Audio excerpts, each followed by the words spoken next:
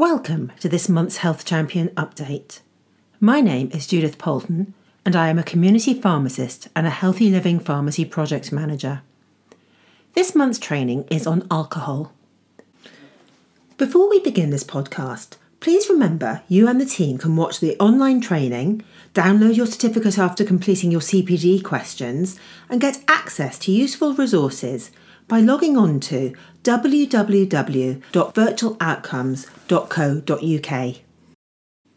In today's training, we're going to look at the short and long-term effects of alcohol and the harm it can cause, what the guidance is around lower risk drinking, what a definition of a unit is, and finally, we will review campaigns you can run and the resources available to help you do so. For most people, a drink or two can be a way to celebrate an occasion or complement a nice meal. Others may not enjoy alcohol at all, as they don't like the taste or don't like the sensation of feeling out of control. Many people drink when others around them are drinking. In fact, even people who don't drink tend to drink in social situations, such as weddings or football games, where alcohol is considered a part of the event itself. In 2017, 58% of adults in the UK aged 16 or over had drunk alcohol in the previous week, and as can be seen on the graph, those earning more money per year were more likely to drink alcohol. A third of these people were also consuming alcohol at levels indicating increasing risk of harm to their health, and those aged 55 to 64 were the ones most likely to be drinking at higher levels. Younger and older adults were more likely to be non-drinkers. Although it's legal for people aged 18 and over to buy and drink alcohol, that doesn't mean it's safe. Alcohol is the most socially acceptable drug on the market and the most easily accessible.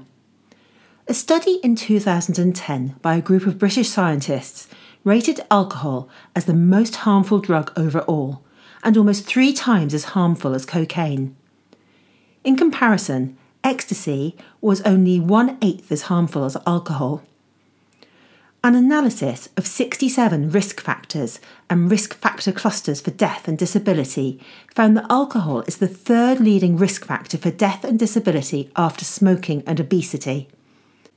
Alcohol is not only harmful to the individual, but it's also harmful to society as a whole. Its negative effects are wide-ranging and can result in injuries, car accidents, violence, and sexual assault. Alcohol can cause both short and long-term health issues, and it is now known that the risks start from any level of drinking and increase with the amount being drunk.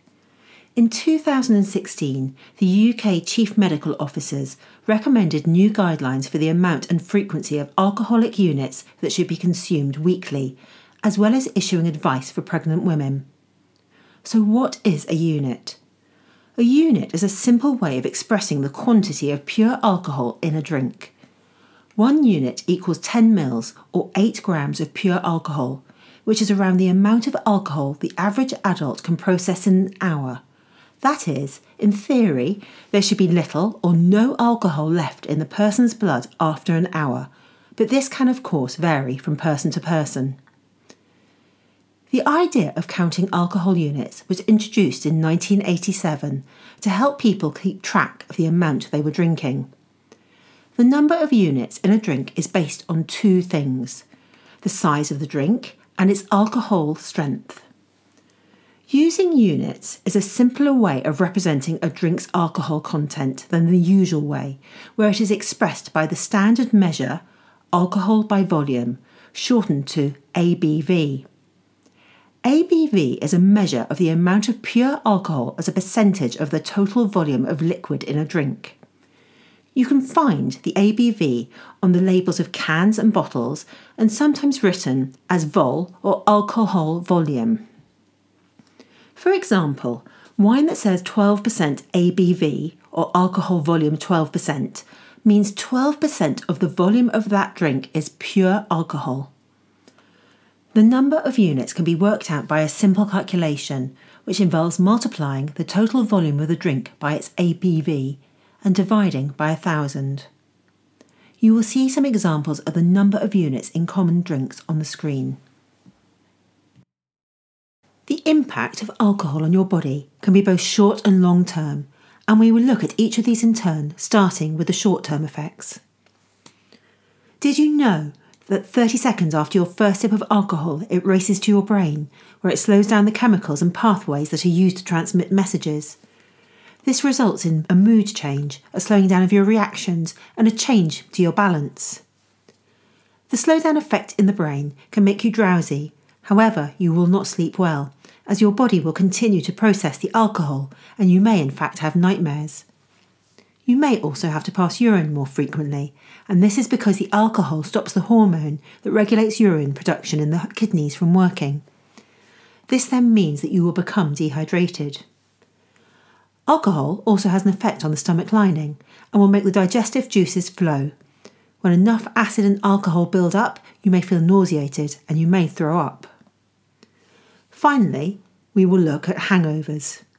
We have already mentioned that alcohol makes you dehydrated, but it also makes the blood vessels in both the body and the brain expand, and this is what gives you the headache. Your stomach wants to get rid of all the toxins and acid that the alcohol has churned up, which leads to nausea and vomiting. And finally, because your liver has been busy processing the alcohol, it does not release enough sugar into your blood, and this leads to you feeling weak and having the shakes. All the classic signs of a hangover. We will now look at what the long-term effects of drinking more than the recommended amount of alcohol over many years does to the body. Alcohol affects organs in the body, but some, including the brain, nervous system, heart, liver and pancreas, are more at risk. It also has other implications, including sexual problems such as impotence, and can affect fertility. So what are the effects in the brain? There is a risk of developing serious and persistent changes in the brain.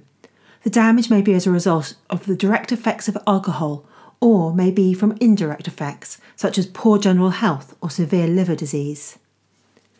Alcohol is a central nervous system depressant, and it acts on the brain by reducing the effect of the neurotransmitters. It can therefore have an effect on memory, concentration, it can slow reactions, lead to extreme mood swings, blackouts, loss of coordination, and numbing of the senses. It may also contribute to people's mental health, including conditions such as depression, anxiety, bipolar disorders, and antisocial personality disorder. There is also a strong association between alcohol misuse and suicide. Drinking heavily contributes to many heart problems, including causing abnormal heart rhythms, that is, arrhythmias, high blood pressure, which increases the risk of strokes, and damage to the heart muscle, that is, cardiomyopathy. There may, however, be some health benefits for women over 55 who, if they drink no more than 5 units a week, are said to gain some protection from heart disease. Most people are aware that long-term heavy drinking has an adverse effect on the liver. Alcohol is metabolised by liver enzymes and turned into a digestible product. However, the liver can only digest a small amount of alcohol at a time, which leaves the excess alcohol circulating in the body. Too much alcohol can cause liver inflammations, including fatty liver, which is the build-up of extra fat in liver cells, alcoholic hepatitis, fibrosis, and cirrhosis. Next, we will look at the damage caused to the pancreas. The pancreas is responsible for helping the body digest food and does 2 main things. 1, it releases powerful digestive enzymes into the small intestine, and 2, it releases insulin and glucagon into the blood. It is not fully understood how alcohol causes the pancreas to become inflamed, but one theory is that it causes digestive enzymes inside the pancreas to start attacking the pancreas, and this leads to pancreatitis. One of the main causes of chronic pancreatitis is heavy alcohol drinking. Diabetes may also result if the insulin-producing cells in the pancreas are damaged. The World Health Organization has warned that the UK is now the 3rd fattest nation in Europe, fueled by its boozy lifestyles, with the average adult drinking approximately an extra day's worth of calories every week, that is about 3,000 extra calories. People forget how many calories are contained in alcohol. 3,500 calories create 1 pound of fat, and annually adults are drinking enough alcohol in the UK to add 44 pounds of fat to their body weight, or just over 3 stone. Please pause the video if you want to read the slide in more detail at this point. Obesity leads to a number of serious and potentially life-threatening conditions, such as diabetes type 2, coronary heart disease, some types of cancer, and strokes, as well as affecting mental health. If you want to know more about obesity, please watch our online course, which will be in the course library. In 1988, the International Agency for Research into Cancer, who are part of WHO, classified alcohol as a Class 1 carcinogen, which is their highest risk category, and means that there is a compelling evidence that alcohol causes cancer in humans. The following cancers have all been shown to be linked to alcohol: mouth, upper throat, that is pharynx, voice box, i.e. the larynx, esophagus. One review found that people having 4 or more drinks daily, where each drink contained 1.5 units of alcohol, had about 5 times the risk of mouth and pharynx cancer, compared to someone who drank only occasionally. Breast cancer. Even drinking small amounts regularly can increase the risk of breast cancer. A review in 2012 established that having 1 drink a day containing 1.5 units could increase the risk of breast cancer by 5%, with the risk increasing the more alcohol drunk. Liver cancer. Alcohol is one of the main risk factors, as heavy drinking, as mentioned earlier, can lead to cirrhosis, which is where scar tissue builds as a result of continual damage, and this increases the risk of cancer. Approximately 60% of all deaths relating to alcohol misuse were caused by alcohol liver disease. And finally, bowel cancer. The risk increases the more people drink. As well as having significant effects on people's health, alcohol misuse can also have catastrophic social effects, including rape, sexual assault, domestic and other violence, drunk driving, and street disorder. In 1 year, there was nearly 500,000 incidents of violent crime, 40% of the total, where the victim believed the offender was under the influence of alcohol. Parental alcohol misuse is strongly correlated with family conflict and with domestic violence and abuse. This poses a risk to children of immediate significant harm and of longer-term negative consequences. Alcohol plays a part in 25 to 33% of known cases of child abuse.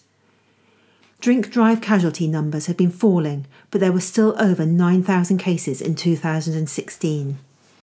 As I mentioned earlier in this training, in 2016, the UK Chief Medical Officers produced low-risk drinking guidelines to help people make informed choices about how much alcohol they drank.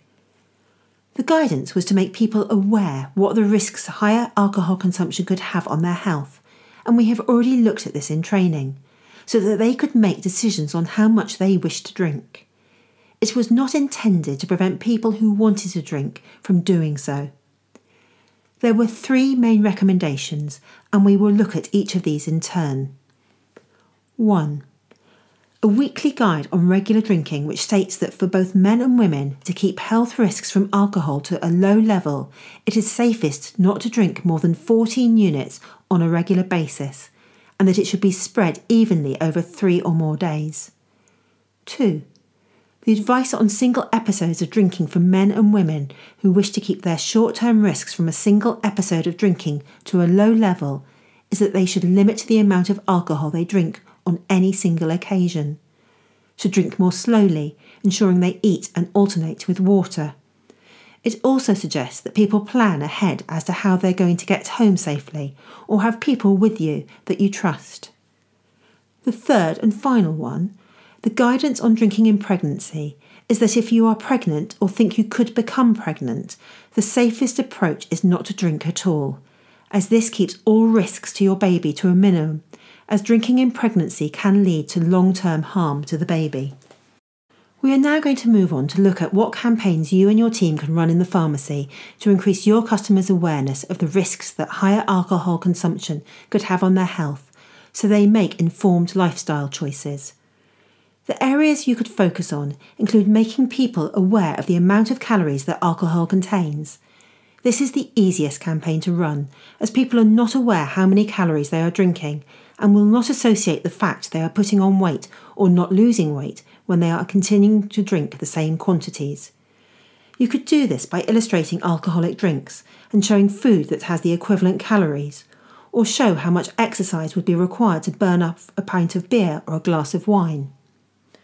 Alternatively, you could do a display reminding people to stick to drinking 14 units or below over a number of days to reduce the risk of alcohol-related health problems, and give them ideas about how to do this. For example, drink alcohol-free wine or lager or water between drinks, and only drink on a couple of days a week. You could do a display to explain what a unit is and show examples of the health issues caused by excess drinking.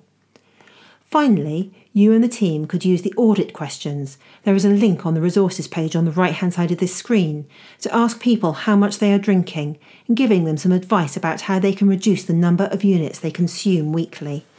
On the screen, you will see all the resources that are available. The links are all on the resources page on the right-hand side of the screen. There are links to the audits I've mentioned, which are under the title Screening Tools, as well as some brilliant leaflets and posters from DrinkAware that you can download. We have now come to the end of the training. I hope you and your team have now got a better understanding of why your customers should be drinking up to the recommended number of units weekly and the dangers that alcohol poses to their health. Thank you for listening, and I hope you have found the training informative. If you want to view the online training, have access to both your certificate and the resources tab, please log on to www.virtualoutcomes.co.uk. We would also like to use this opportunity to ask you to encourage the rest of your colleagues to view the video.